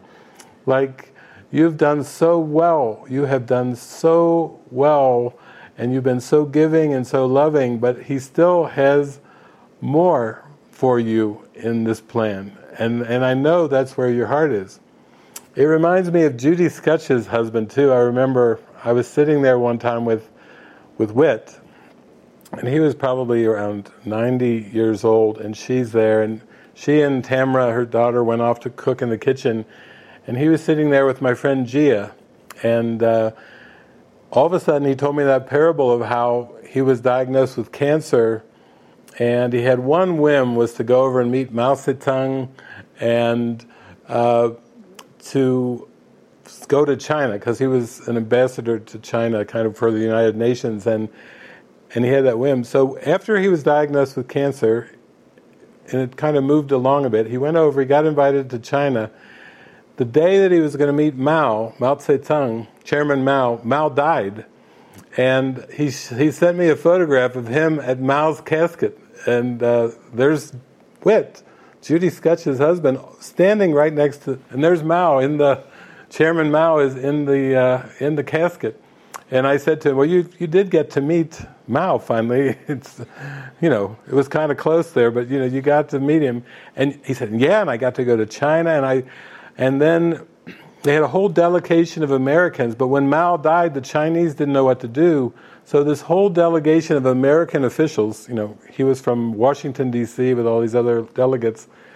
The Chinese didn't know what to do. Everybody was confused. So they sent all of the American delegates off to Mongolia in the winter, and they just dumped them on the streets because the Chinese didn't know what to do with American delegates because they were supposed to meet Mao, and Mao's dead.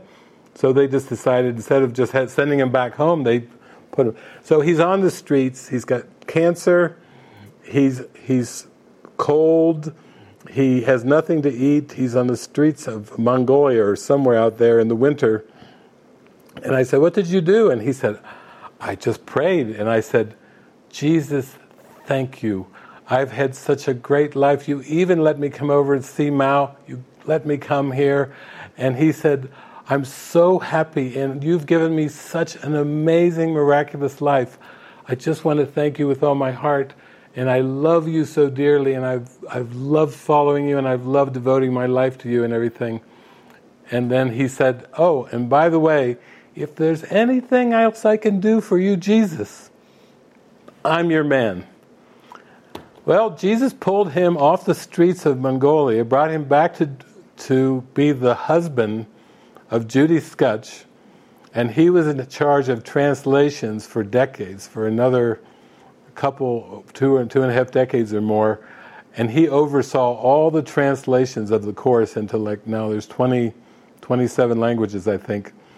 All came from one little tail end of a prayer. Oh, and by the way, Jesus, if there's anything I can do for you, I'm your man. And Jesus used him. He's one of the most integrous, loving, anybody who met with this just integrity and love poured through him. He was so good. So really that's all you're doing, is you're just in a holding pattern there where things are getting kind of cleared out a little bit for the next step. And you're doing a great job of that. Jesus is like saying, well done, Jan, you've well done. And I still have something for you. And all you have to do is say, oh, and by the way, I'm your man. And that's all you have to do.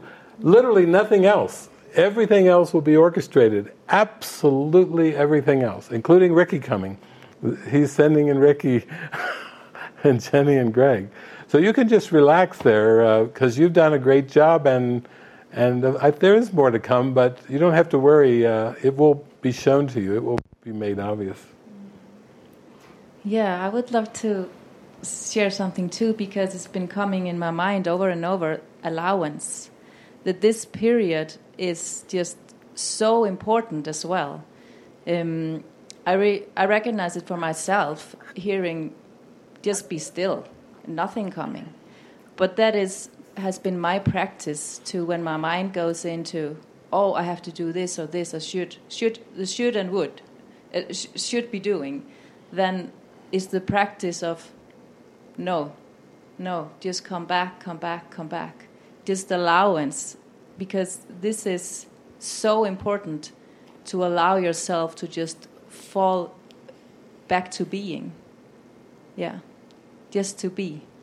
And it's okay, it's important. This is what is given from Jesus to you right now, to allow yourself to rest and to be. Yeah. Thank you.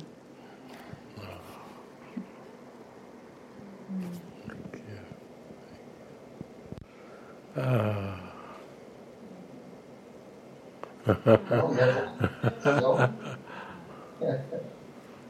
Next up is Peter Smith. Go ahead, Peter. Sorry. Can you hear me? Yes. Sorry about that.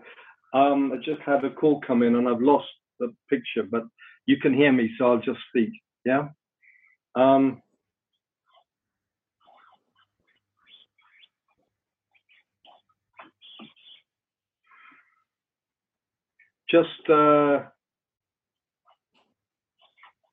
It's been a very powerful weekend for me. It's the fifth one I've done in a row, and each time my heart's been opening more and more, breaking open really. And but it's also been bringing up a lot of unworthiness, so I was just sitting here in this session, just incredibly, both, I can feel the unworthiness, but I can also feel the love here. I just feel tremendous, inspired one moment by the courage and honesty of all the sharing, and the next moment I'm feeling overwhelmed and feeling very inadequate. And it was just like I'm sitting 2 feet from the screen, and when there's just you on the screen, David, it's like you're 2 feet away from me, and it's like, whoa, this is very intimate. And and it's been okay, just about. And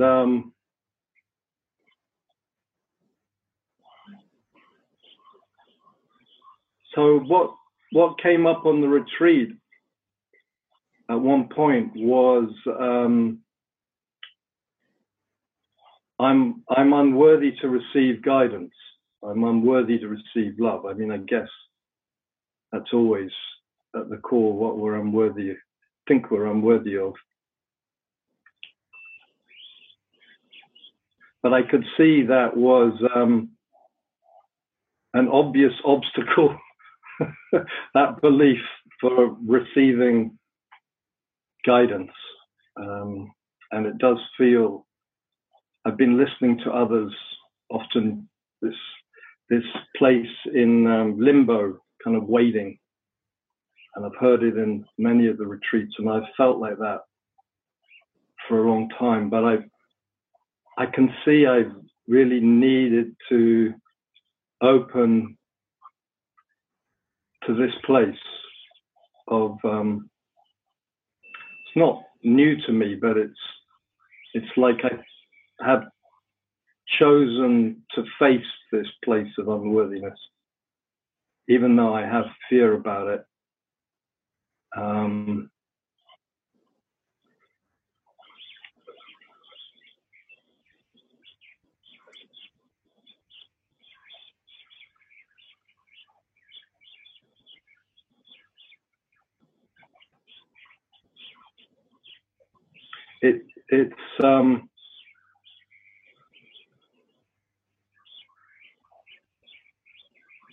This place has been around a long time, but it's mostly just in the background as an irritation. And my mind has, I don't think it's just unworthiness, I think it's rage and self-hatred. Feels like a lot of childhood trauma. But it feels, I'm excited about it, but I'm also very hesitant. So when Jason's asking me to put my hand up, I put it up very halfway, So I'm still hesitant, but it feels right. And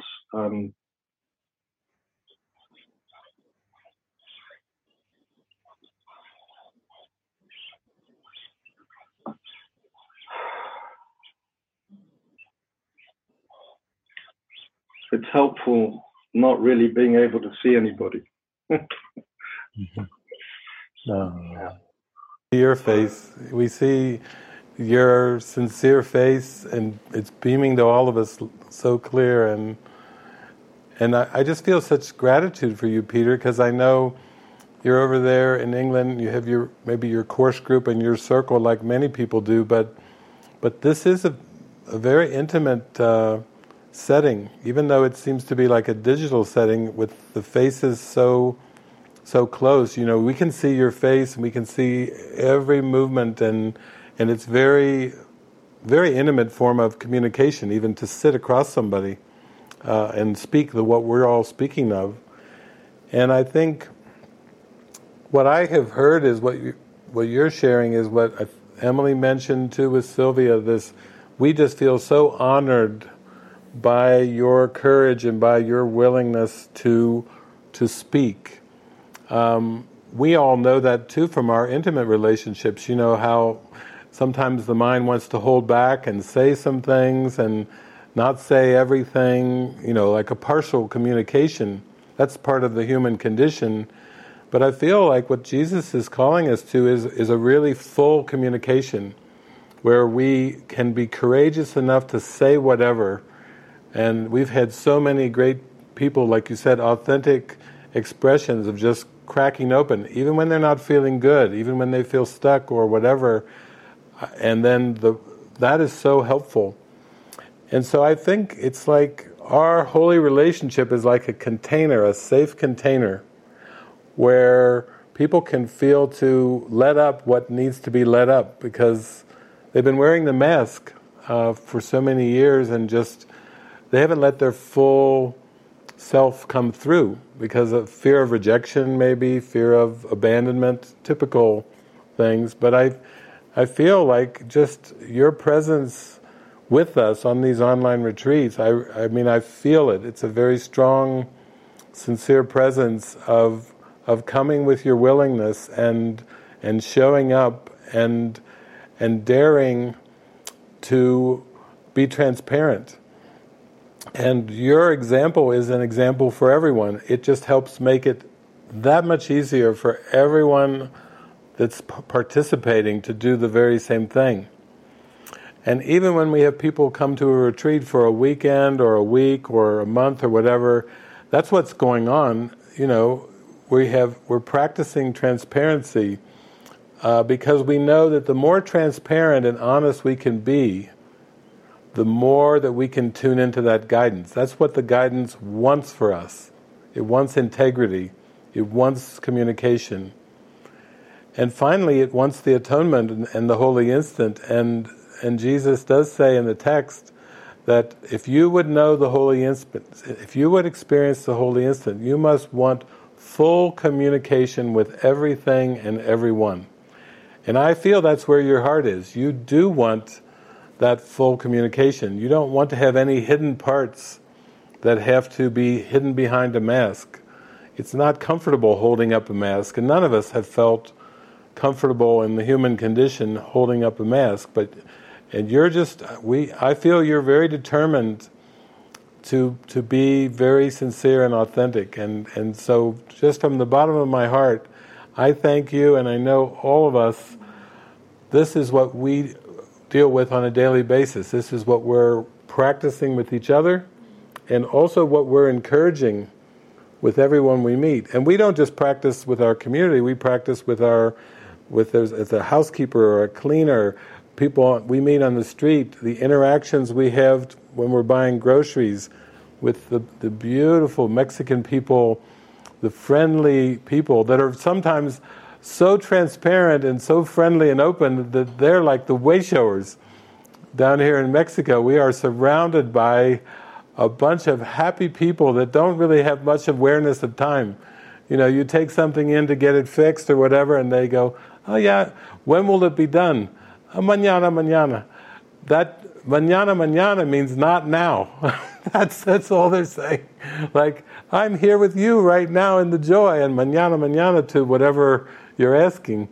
And we learn from that. We actually are receiving the blessing of that state of mind, which is so different from our more kind of industrialized Western, go, go, go, achieve, accumulate, accomplish, It's really a blessing. So, yeah, what a gift it is to just see your face. And maybe you can't see us, but wow, we sure can see you and hear you. We see that smile beaming all over the whole planet. That's beautiful. Thank you, Peter. Thank you, Peter. Feel your heart. Thank you. Ah, beautiful. Well, David, we still have lots of hands, so I can go on to the next one. Yeah. Okay, and up next is Richard Hahn. Go ahead, Richard. Richard. I'm unmuted. Okay, you can hear me? Yes. Again, I got surprised there. Okay, I guess, I have a question about miracles and, I'll tell you what just happened recently. Recently, I did a course with Lisa, a ministerial training course, and I didn't graduate from the course this year, so I had a lot of guilt about that. And during we each had 10 minutes to close. She still invited me to be part of the graduation. And as I started talking, I think a minute in, I started to let everybody know I'm not graduating. I didn't finish the requirements, and then poof, there was a miracle, and everything was lifted, and all the thoughts were lifted, and there was nothing it was like I could see the remnants of the thoughts, but they had no meaning and no weight, and suddenly I was feeling light, and I was smiling, and it was just. Yeah, it was the miracle that I have in my mind. Like, I want to have these miracles where it's like the angels are singing and it's like the heavens, and so I just kind of have a question about that, because sometimes that kind of experience feels really elusive. And I like, when that happens, it's like, yes, more of that, please. I want to have more of that. But then I'm not sure, is there something to watch for? Like, is there, I don't want to have, am I getting attached to the form? I guess that's my question. Is there an attachment to the form? And because the experience was so great, it's like, I would love to have that happen every day. But is that the ego getting in there and going, oh, yeah, that's how it needs to be? So that's my question. Yeah. Going to be a miracle worker, I see that's what it is. It's like, because that's what the prayer is. You're asking, I don't want this to be elusive. Can I have this be more consistent? Can I live in that state of mind? And I don't know if anybody else on the panel wants to address that, because I know that's the prayer of the heart for everybody. Everybody is feeling that, wanting that. Yeah. As you're speaking, Richard, I just actually heard David in my mind with let each day be devoted to miracles, and the way that you can do that is just by tuning into your feelings. And whenever you're feeling a contraction, that's really your opportunity to drop in and ask Jesus for the miracle, and then that experience can be given to you. And it doesn't necessarily need to look like the graduation ceremony you were in. It can look like anything at all. It can look like you just sitting and praying, and then boom, your whole mind lights up. But I just really heard again, seems like the prevailing theme for our whole retreat is just guidance. Like, what is it that you would have me do? And just being so present with the way that you feel all the time. Beautiful. Okay, next is Joni. Go ahead, Joni. Oh, okay. For me, it's the first time. You hear me? Yes. Yes. Okay. For me, it's the first time I'm going to speak. Wow, I didn't expect this. So I'm so shocked in this moment that I don't know if I have a question of I have to share with you. I'm very grateful for the what you are doing, because in this moment I can't leave my home to go to retreats and that kind of stuff. This I have to do everything at home, because in 2016, yes, my body get ill from an right. So how does it go? How do you call it? Muscle disease, and I really don't know if the body will completely healed. I have problems with. I can't walk long. I can't stand long, and I have troubles with feeling. I don't know how you call it. When you have sleeping legs, that kind of feeling I have in my legs, but I'm also so glad that I find you on YouTube when I was in the clinic to recover, because I was in a wheelchair. I can't do anything more. I can't even make my own bread, and I couldn't walk. I was a big baby. And of course, I'm very grateful that I'm now at home, and I have help to clean my house. But most of the things I can do self. I can do my groceries. It's not so far from here, and I walk with a walker. But sometimes I think it's the ego that wants to know, will I recover completely and can do what I was used to? Because when I don't have this, I really want to go to a retreat or mystical mind training and that kind of stuff. But this is what I do, and I'm very grateful that you are offering this kind of stuff, so I can do a lot at home. And in my neighborhood, I don't have the people I don't have minded companions here, so I have to do all of this in this way. So I don't know what the question is, but I also have a lot of insights. I know that the ego is telling me you can't do it and that kind of stuff. And now I'm training myself not to listen to that voice that always is telling me I'm not good enough. I'm stupid. I don't feel the love yet, and I like to go to listen. Most of the times, Jason, I follow your in the morning, and I learn a lot of you folks, all of you.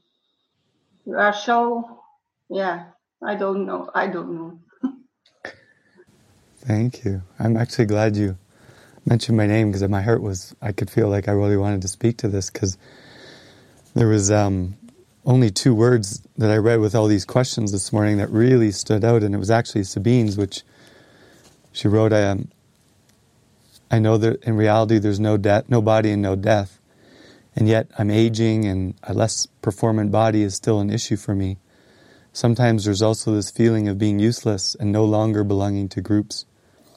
The other issue I'm still concerned with is the issue of unworthiness and stupidity.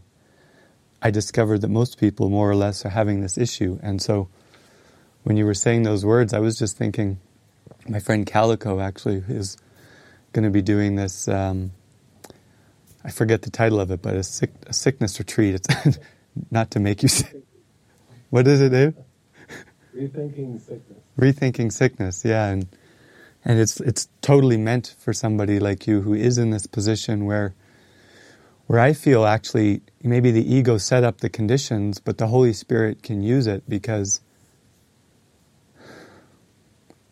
yeah, so much of us are used to, becoming intellectual or succeeding in the world or doing a great job to avoid this deep feeling of stupidity and unworthiness. And when then these things come in like a sickness, it puts a check and a balance almost on that part of the mind if we want to use it right and say, wait a minute, I do need to be dependent on something else other than my intellect and my...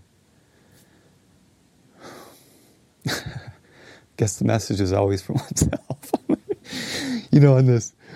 on competency. And so, because, some of you may know I had that surgery a while back, and still there's a temptation to think that there's a pain there, but I'm using it as an inroads to exactly what it is you're doing. Like, I'm not a body.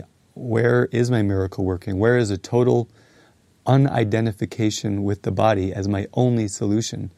There's nothing that can be fixed or saved in the world of form, including the body. The mind that thought the body was sick is sick. So it's like, whoa, talk about needing a transcendent solution from trying to resolve anything in the world, and miracle working and speaking and getting online retreats and joining with your brothers. If those are the only solution, then perhaps the very thing that you're going through that could be viewed as a curse is the very thing that can accelerate a very deep awakening. So, yeah, I'm just grateful you poured it out and I got to meet you here online. Thank you. Oh, that's so beautiful. Wow. That's like a benediction. That's a blessing for all of us. Ending our beautiful retreat on that thought that everything that seems to be happening is all going to be used by the Spirit. And recently I was talking to Svava, and I think maybe it was yesterday, you were saying that was like a huge realization that everything that seemed to be going wrong or a struggle was actually your pathway to awakening. Instead of judging against it, now suddenly it turned like you were going to pay close attention and welcome everything that came, knowing that was part of your pathway. Yeah, exactly. Every time you feel you're getting attacked or any fear coming up, this is going towards everything that feels fearful. That is the way to wake up. Not avoiding anything. Yeah. So, yeah. Big insight. Yeah. That is given. That is the gift. Seeing, oh wow, I believe this. Okay, go towards that and have it, give it over, have it healed. Yeah. Because the ego wants you to run away from everything that is gonna wake you up. So, yeah. Thank you. Oh, wow.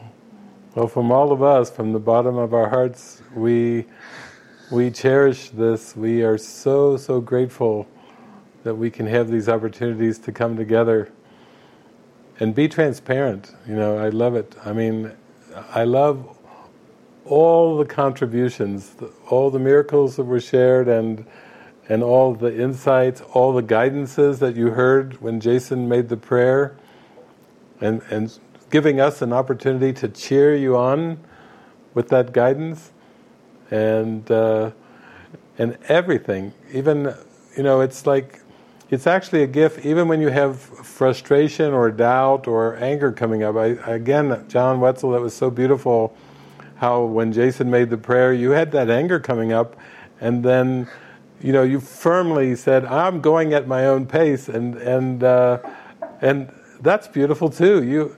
We are, all of us are going at our own pace, and we have to remember that. That there's things wouldn't be better if they were different.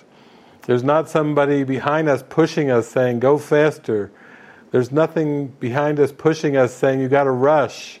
There's nothing behind us pushing us saying, "You should be farther along." That's not the reality of it. We're going at our pace, and I just feel such overwhelming love for all of your willingness and the little willingness, that was talked about too. To nurture that along, to nurture that spark. We're here to do that. And I think we're doing a pretty good job of nurturing that spark, I really feel it. So I guess we're to that point again where we're shifting to the next thing, and Jeff, we actually have our title for the next month, which I really like, and I like the banner. We had a template, but Pete here, there he is. Pete helped design that, and I was like looking at that for like 5 minutes. Ooh, you want to share? Yeah, it's called. It's perfect, actually. It's called Stepping into Magnitude, Embracing Your Life's Purpose, and it just feels like the next phase. So I was just reveling, actually, in what you're sharing, David, about painting the garage, like clear it all out, like clear the way for what's new and what's fresh, and what's new and fresh feels like stepping into magnitude and embracing your life's purpose with your whole heart, like really fully taking something on, so it just pulls you through that knothole, through that keyhole. So embracing your life's purpose and stepping into magnitude. February. Yeah. And then I see Carly's face, where once I was dead, now I am alive. She is resurrected. We need that smiling face. We can't go on without it. We need that. So it's beautiful.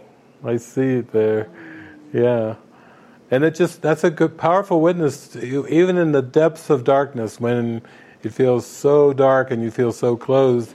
All you did was like shoot up your little flare gun, like, I'm down here in a hole, but I'm going to send off the flare, and there you are.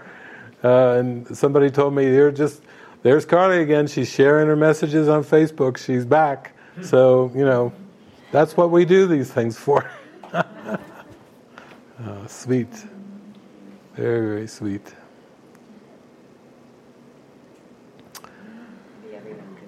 Yeah, maybe we'll have the whole team here come on. If we can do a wide angle. Behind the scenes. The whole team.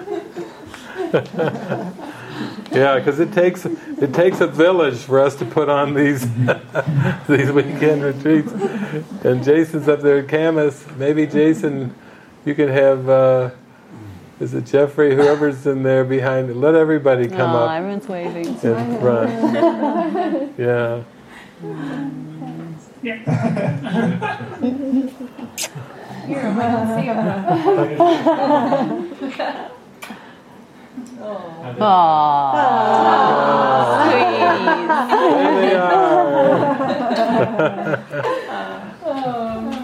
him. We're a global team. Oh, sweet. This may be the last online retreat for you, Jason, in the old studio. You're ready to move into a little more spaciousness.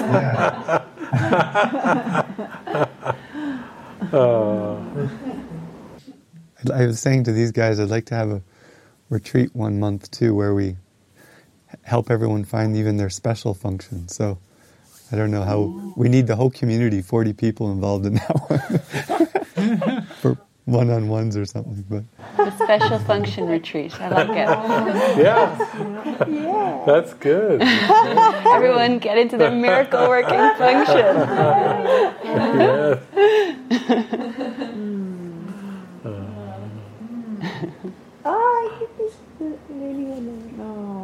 There's Thank Ricky. you, everyone.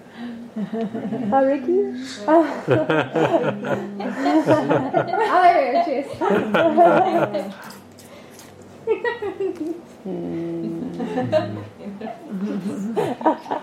Yeah. Thanks so much. Thank you. Oh, I love you all so much. Thank Love you. you. Such an honor. Big hugs. Big hugs.